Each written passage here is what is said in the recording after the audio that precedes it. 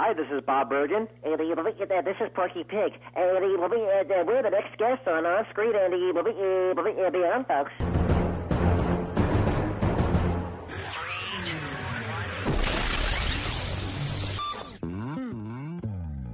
On Screen and Beyond, an inside look into the entertainment world featuring interviews with people from the movie, TV, and music industry, news on upcoming TV and DVD releases, and the rumor mill.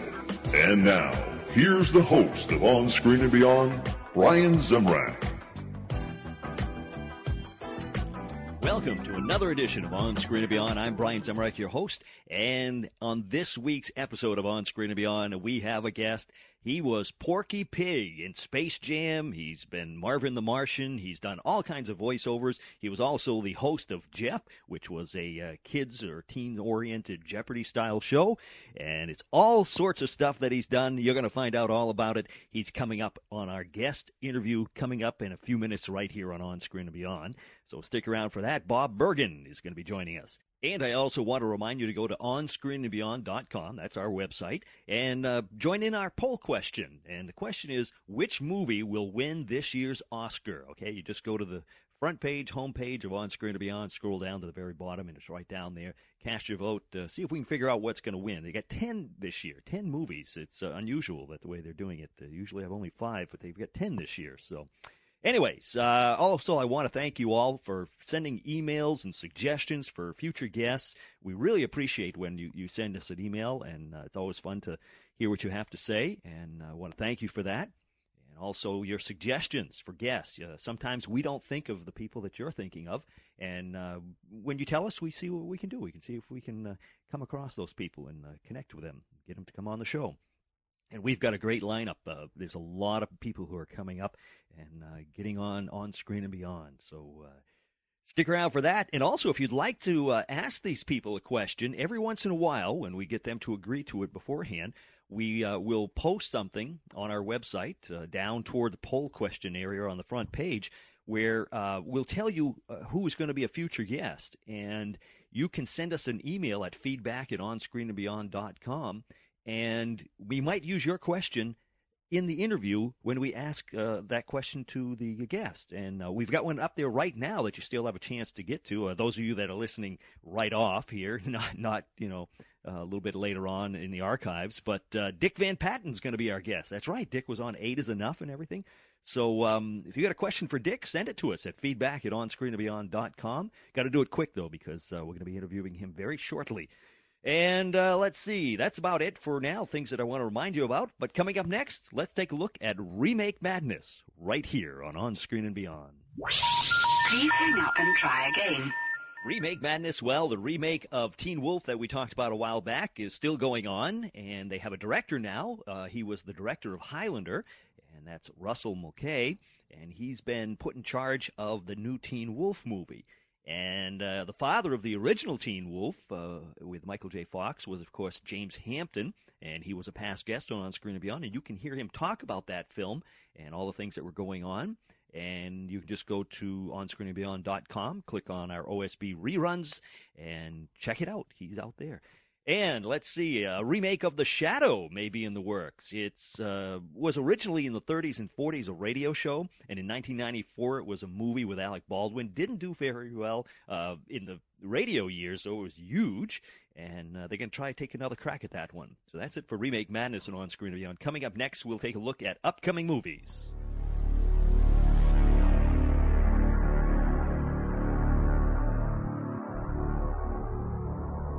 As far as upcoming movies, 2011 will bring us an untitled Mel Gibson and Leonardo DiCaprio film. It's right now in the treatment stage, so it's moving along. But they're looking to start filming at the end of this year, so they got to really get going on that one. And DiCaprio and Martin Scorsese will work together again in a film called Cash. Now that's C-A-C-H-E, and it's slated as in development with a 2011 release on that one. DiCaprio's kind of busy. And Martin Sheen and Emilio Estevez will star in The Way. It's about an American father who travels to France to recover the body of his estranged son. All right. And that's about it for upcoming movies. Next, taking you down to Sequel City to find out what's coming your way as far as sequels right here on Screen and Beyond. As far as sequels, well, Disney's Enchanted 2, which has been talked about for a while, has finally been given the go-ahead, and the sequel to Enchanted has hired a writer and a director to lead the way, so they're moving along on that one. And it looks like Transformers 3 will follow Hollywood's latest gimmick to get more money out of you, and they may be moving to have it filmed in 3D. And The Fast and the Furious is getting a fifth film, and it'll be called Fast 5, and will feature Vin Diesel and Paul Walker together once again. That's it for sequels. And next, TV on DVD, right here at On Screen and Beyond.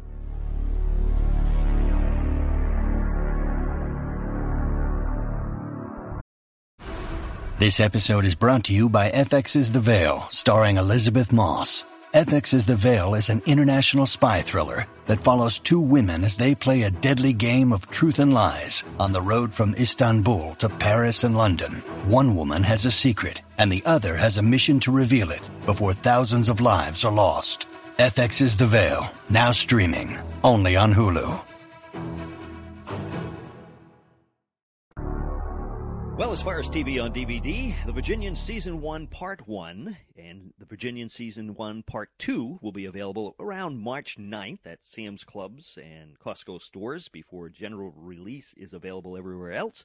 It will also be available at Timeless Media Group website, all right? And it starred James Drury, of course, who was a wonderful guest on Screen and Beyond, and you can hear that interview by going to onscreenandbeyond.com.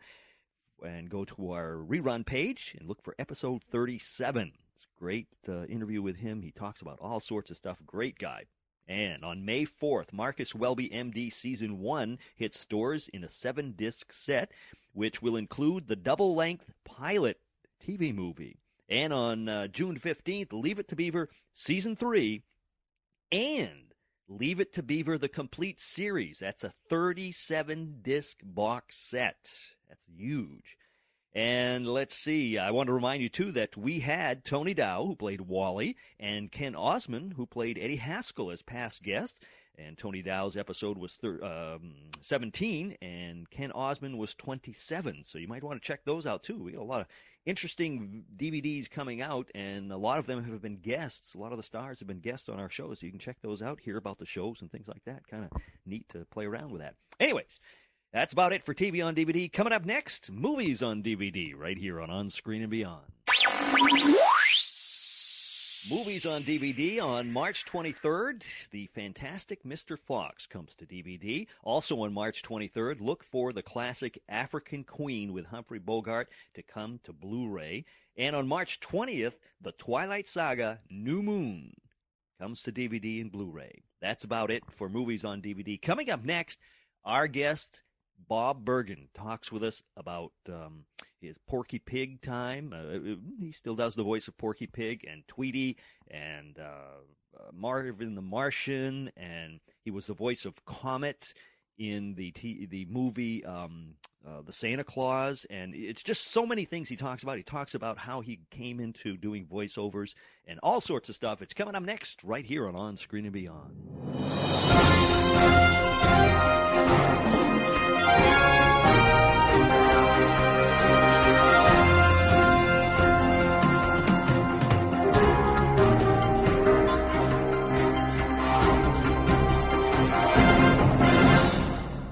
You've heard this week's guest as Porky Pig, Tweety, and Marvin the Martian in Space Jam, Bucky the Squirrel in Disney's The Emperor's New School, Comet in The Santa Claus, and more shows and movies than I can mention. It's Bob Bergen. Welcome to On Screen and Beyond, Bob. Hey, Brian, what's going on?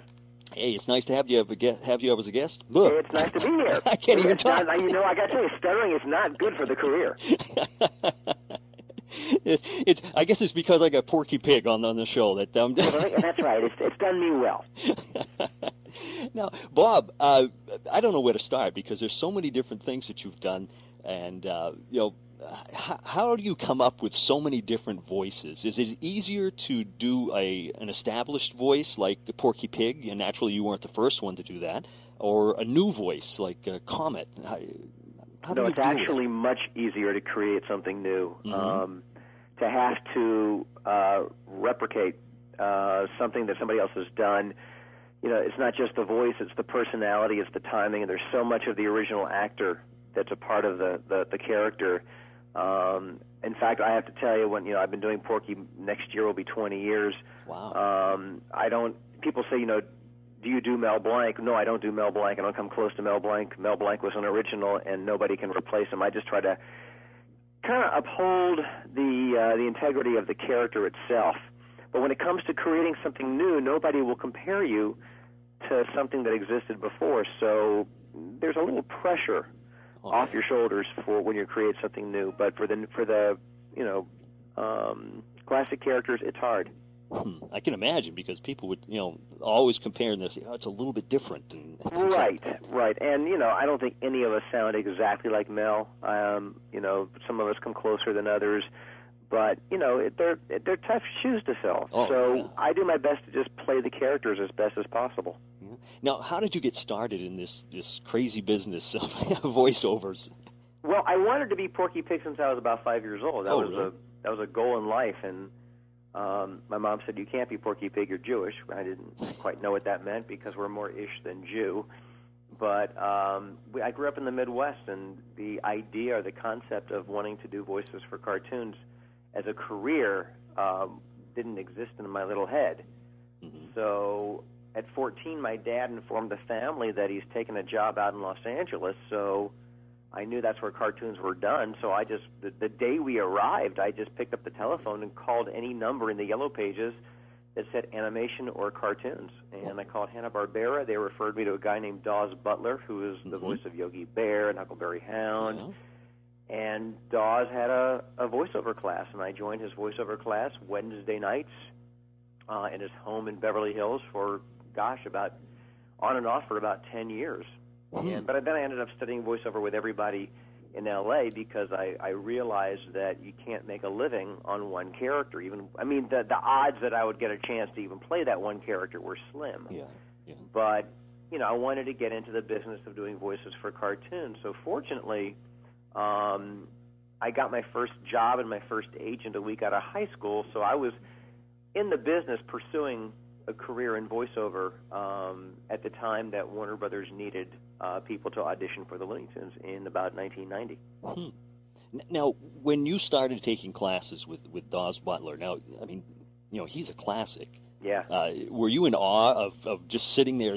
Here you are. You want to do this type of thing, and you're working with somebody who's he's Yogi Bear. Yeah, I was in awe of calling him. Hanna-Barbera said, "Here's his number," and I was like, "His home number?" And they said, "Yeah." So I called him up, and I was just, my name is Bob, and I just moved here from the Midwest, and I want to do voices for cartoons. He was like, "Oh yeah, well, come to my workshop. It's $10 or a handshake." That's what his class cost, $10 or a handshake, whatever you had that week. Huh. And he had a guest house in back of his house. And you walked in, there's a big conference room-sized table and literally thousands of stuffed animals and animation cells and toys of all the characters he's done over the years. And he put out a plate of butter cookies and whipped out the scripts that he had written, and we all worked from original scripts. And Dawes' whole thing was, it really isn't the voice, it's about the acting, it's what you do with the words, which is what I teach my students now. The voice is a part of the character, but the script is a skeleton. Your job is to give it a body, and that body exists in your imagination, but you got to bring it to life. Yeah, and I want to talk about that a little bit later on, about your voice classes and things like that, so people can get in touch with you, and I presume through your website and everything, and talk about that. Yeah, sure. You can contact me throughout. I got lots of email addresses on my website. Yeah. Now, so when you started, who was your idol at that point? Was it Dawes or was it Mel? No, it was actually Mel. Really? Mel was my idol. I knew Dawes' work. I actually met Dawes about a week before I started taking his class. When I called him about his workshop, he told me that he was appearing at an animation festival and asked me if I was interested in going, and I went to the festival with my little tape recorder and bumped into him and said, "Would you do some voices on my tape recorder?" And I have that recording on my website somewhere. I don't know, on a page. Yep, I saw that. Forget where. But I met June Foray that day. I met Bill Scott, who was the voice of Bullwinkle. I met Hans Conried, who was Snidely Whiplash. It was like it was really cool for a kid who's into cartoons, it was like, you know, meeting the all-stars. Oh, yeah. Jeez. But Mel was always my number one idol, and to be honest, I didn't know anybody else wanted to do this for a living but me. When I started pursuing it, I just thought, well, what an odd career choice. There can't be anybody else, but, you know, there's oodles of people trying to do this all the time. And Right. competition's even worse right now. It is. Yeah. Oh, yeah. Technology has allowed people to pursue this and, you know, have home studios, really good quality home studios, for under $500. Mm-hmm. And, you know, animation is not as widespread around the country as commercial voiceover, but people are able to pursue voiceover in a way that I would have never been able to years ago in the Midwest. Yeah. Well, we've had different people on who do voiceover work, including Debbie Derryberry. I just had a session with Debbie Oh, about really? an hour ago. It's too funny. Yes, huh? Yeah. She's terrific. Yeah, a couple of years ago, I directed Deb in a voiceover for a movie that we were doing. Oh, very cool. She's quite a character. Yeah, she's a sweetie. Yeah. You say there's a lot of people that are doing it, but are there a lot of you who do, you know, like you do Porky Pig? Oh, for the Looney Tunes? What's you know, that? there's a handful of us. And over the years, I've been, you know, about a dozen sharing the characters. And, you know, the characters they've had me do over the years, some of the ones I've done are Porky, Tweety, Marvin the Martian, Speedy Gonzales, Hubie and Birdie, Sylvester Jr., there are a couple of us that have done Tweety. There's a couple of us that have done Marvin, and there's a whole bunch of Bugs Bunnies. So it really depends. There's a lot of factors involved as to who gets what job. Sometimes it could be a negotiation thing. Sometimes it's, well, this producer prefers this actor. The thing is, none of us have a contract as the on paper voice of these characters, because Mel Blanc was the voice. You've been in different shows and movies, like we were saying. Are there any that were particularly challenging to you? Oh, you know, man, a lot of them. And sometimes I always find that I do my best work, or I come up with the most creative stuff when I'm terrified. I think a lot of actors will sometimes look at a script and go, I know I'm going to take this part because it scares me. I remember one of the first major films I did was a movie called Gremlins.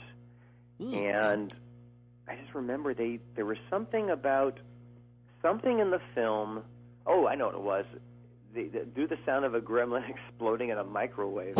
And I think that was actually for my audition. And I said, well, can I see what it looks like? And they said, no, it's top secret.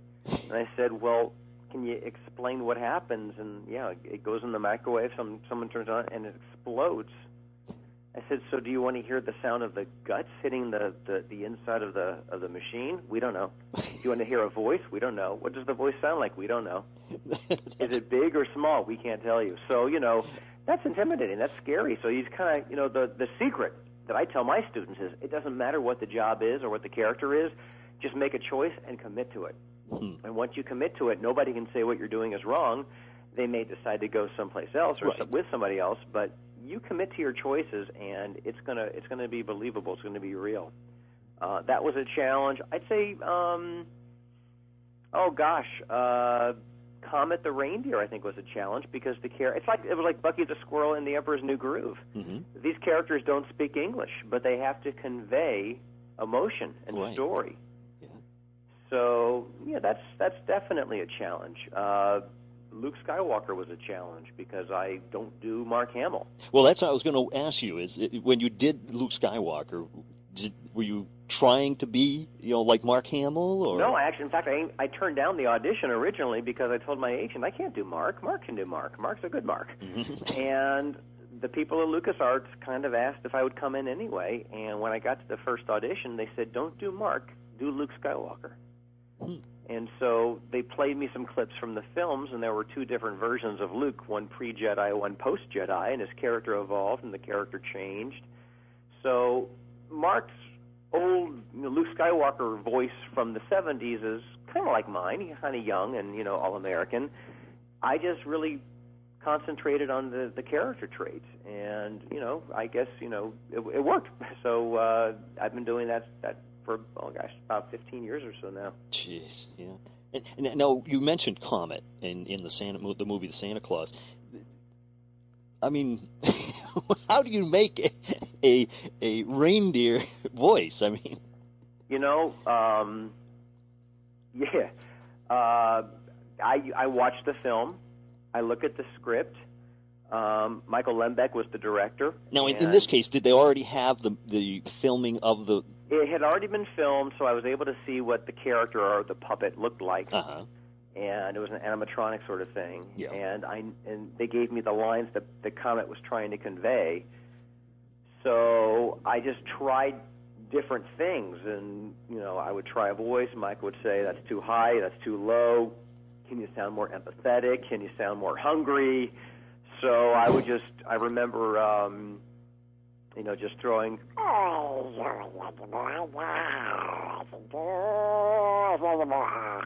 and he'd go, "Yeah, that's great. Let's do that one exactly the same." And I was like, "I don't know what I did."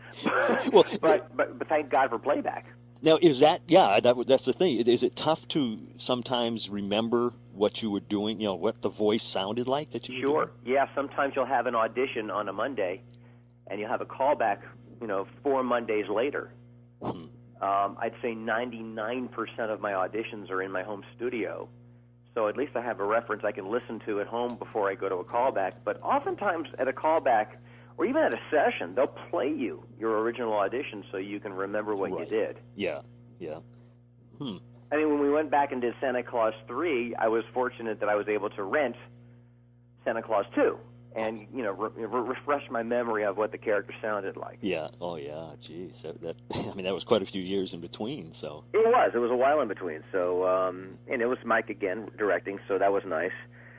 But, that is kind of sort of their job. Their job is to get the performance out of you.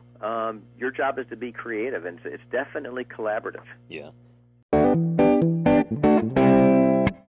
When you need mealtime inspiration, it's worth shopping Kroger, where you'll find over 30,000 mouth-watering choices that excite your inner foodie. And no matter what tasty choice you make, you'll enjoy our everyday low prices, plus extra ways to save, like digital coupons worth over $600 each week. You can also save up to $1 off per gallon at the pump with fuel points. More savings and more inspiring flavors make shopping Kroger worth it every time. Kroger, fresh for everyone. Fuel restrictions apply.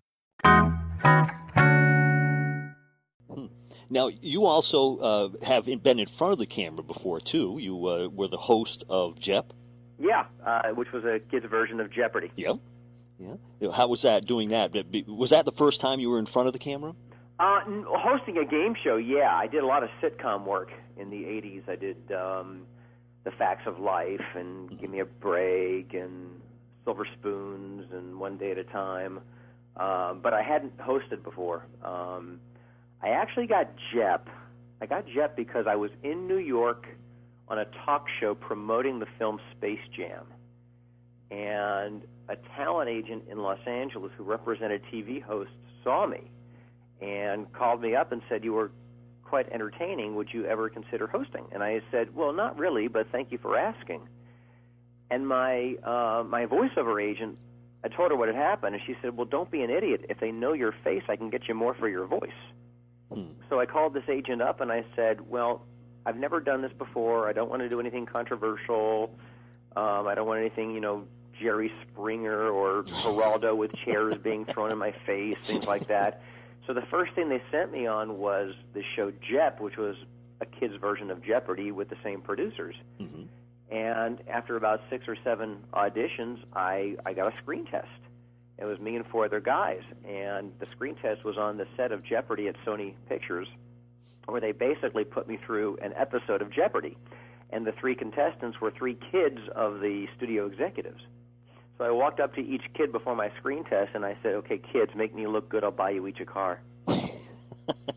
And then when we started playing the game, one of the categories that came up was famous cartoon characters. So for every clue, I did the voice. I mean, it was like, this clue would be, he's smarter than the average bear. This clue would be, his girlfriend is olive oil. And so at the end of the screen test, the producer came up to me and said, your screen test went great, but have you ever thought of doing voiceover? And I said, well, see, that's my day job. Which, people who do on camera don't know voiceover. People who do commercial voiceover don't necessarily know I mean, I was the voice of Disney Channel for 5 years, and when I first got the job, they asked me if I was comfortable doing character voices. I said, sure, yeah, absolutely. What you got? Throw them at me. So they never... What's that? They never look to look at your background? No, not really. They're really interested in the audition you're doing today. Yeah. Huh. So it's not like on camera where you go with a picture and resume. You just send in your audition. Wow. Huh. So now, what do you have for advice for beginners who want to become a voiceover person? Well, first of all, become a good actor first. Study acting. If you're in a town that has community theater, go for it. Take acting classes. Improv, I think, is the best training that anybody can do, no matter what your end result goals are. Voiceover, Shakespeare, I don't care. Improv is great training. Get to the point where you're a good, solid actor, and then study voiceover. In smaller markets, there aren't a lot of classes. New York, Los Angeles, Chicago, tons of classes there. I take my animation voiceover class around the country doing weekend classes, which are really just 2-day, let me get a taste of what this is all about sort of things. Mm-hmm. But I studied voiceover.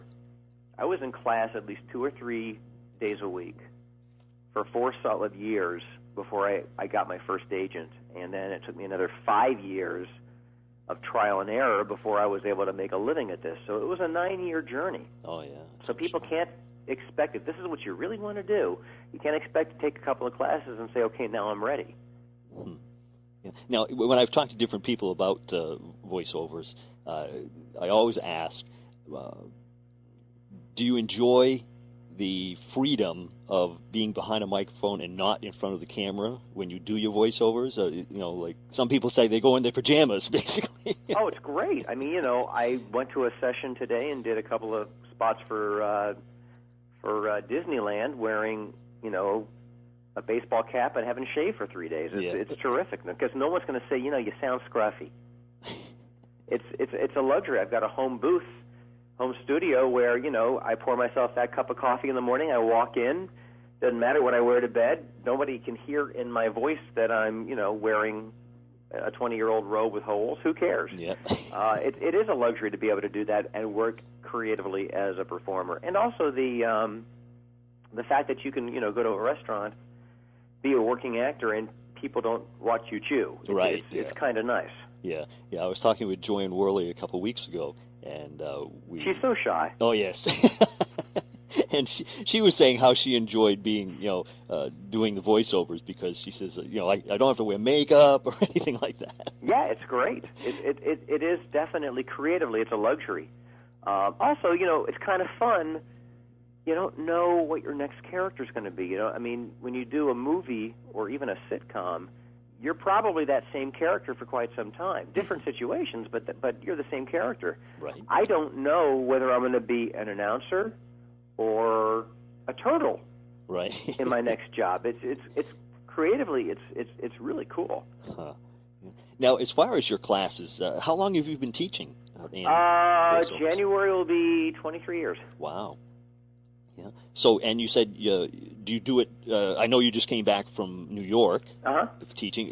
Do you do it in other places like L.A.? Oh yeah. Well, my L.A. class, I do 3 8-week classes a year, and then I do about 4 or 5 weekend classes around the country.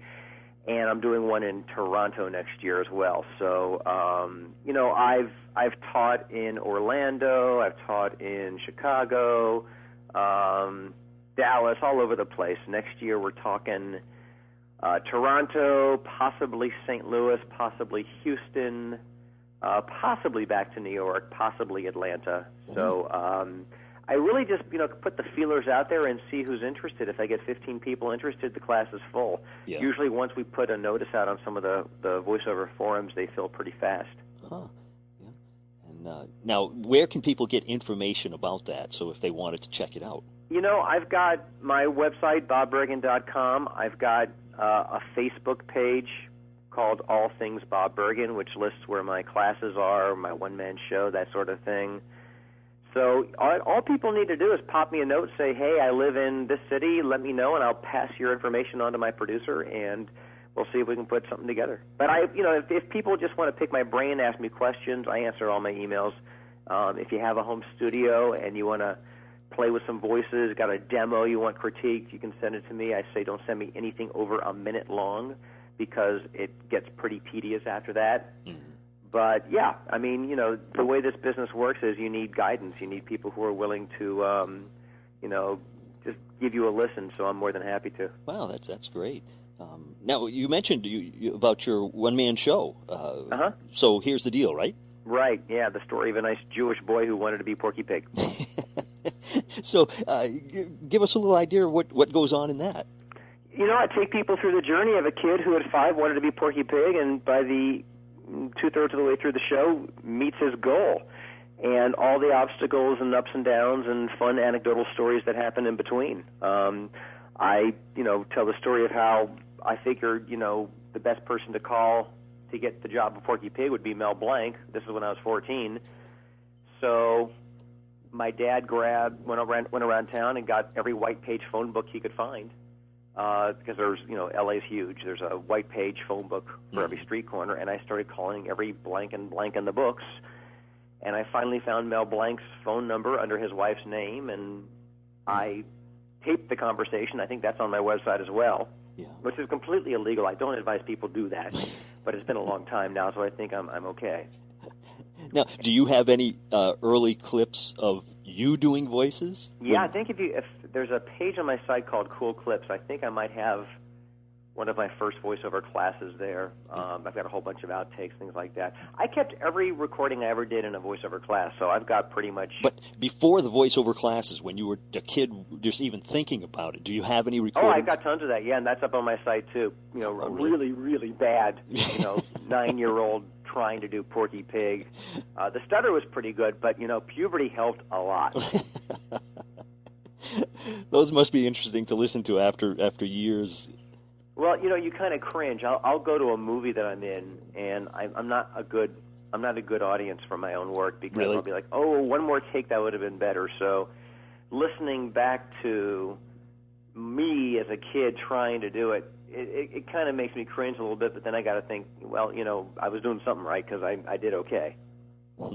Now you also got in touch with Casey Kasem when you were. Well, I had a friend of the family who knew Casey, and when I graduated high school, he asked Casey to send me an autographed headshot, and I sent Casey a thank you note with a, P.S.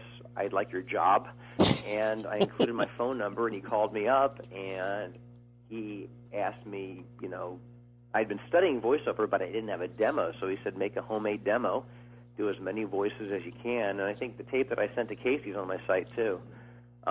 He gave it to his agent, Don Pitts, who called me up and signed me on as my first agent. And I was with Don for 5 years. Do you remember what your very first paid voiceover was? Yeah, it was a cartoon called Spider-Man and His Amazing Friends. And I remember I was sandwiched in between two actors. One was Mike Bell, one was Frank Welker.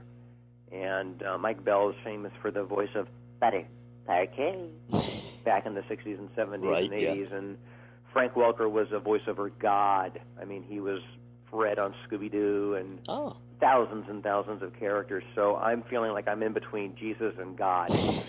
And I was just like, in heaven. And I remember like about a month after the session, I got this envelope in the mail with a check with my name on it. And I kept thinking, wow, who's sending me money? And then it dawned on me, oh, yeah, they pay you for this. Because, I mean, I was just doing it for the love of it. I totally forgotten that it can be a career, too. Yeah. Now I look forward to those checks. Oh, yeah. Yeah. It's nice to have some money. That part of me has, I'm fully aware that the check will be in the mail. Well, geez, Bob, this has been great. I really had a good time talking with you.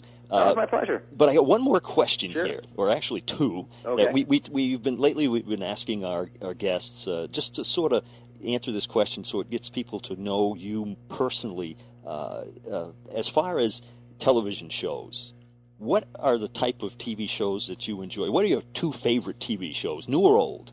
Oh, my gosh. Okay. Just two, because I'm a TV addict. Yeah, whatever. All in the Family, all-time favorite sitcom. Mm-hmm. current TV shows, Curb Your Enthusiasm, Lost, oh my gosh, American Idol, Amazing Race. I'm a huge fan of TV Land. I can watch reruns for days. Yeah. You know, give me a couch and a clicker. See, that shows how old I am. I said clicker. I'm a happy guy. I've got a big screen TV with surround sound. Yeah, I'm a huge TV fan. Now, what about movies? Movies? Let's see. Wow. Classic films. Anything with Jack Lemmon or Jimmy Stewart, two of my favorite actors. Mm-hmm. You know, I could say something cliche like It's a Wonderful Life, The Wizard of Oz, but they're brilliant movies. Right, yeah. Tootsie, Mrs. Doubtfire. I love seeing character actors. I'm an easy audience. I like to be entertained. Well, it's been a lot of fun having you on the show, and I appreciate you taking the time to talk to us. It's my pleasure, Brian. And I'll put a link to your site on our website so people can go to it. And thank you very much. And not a pork link.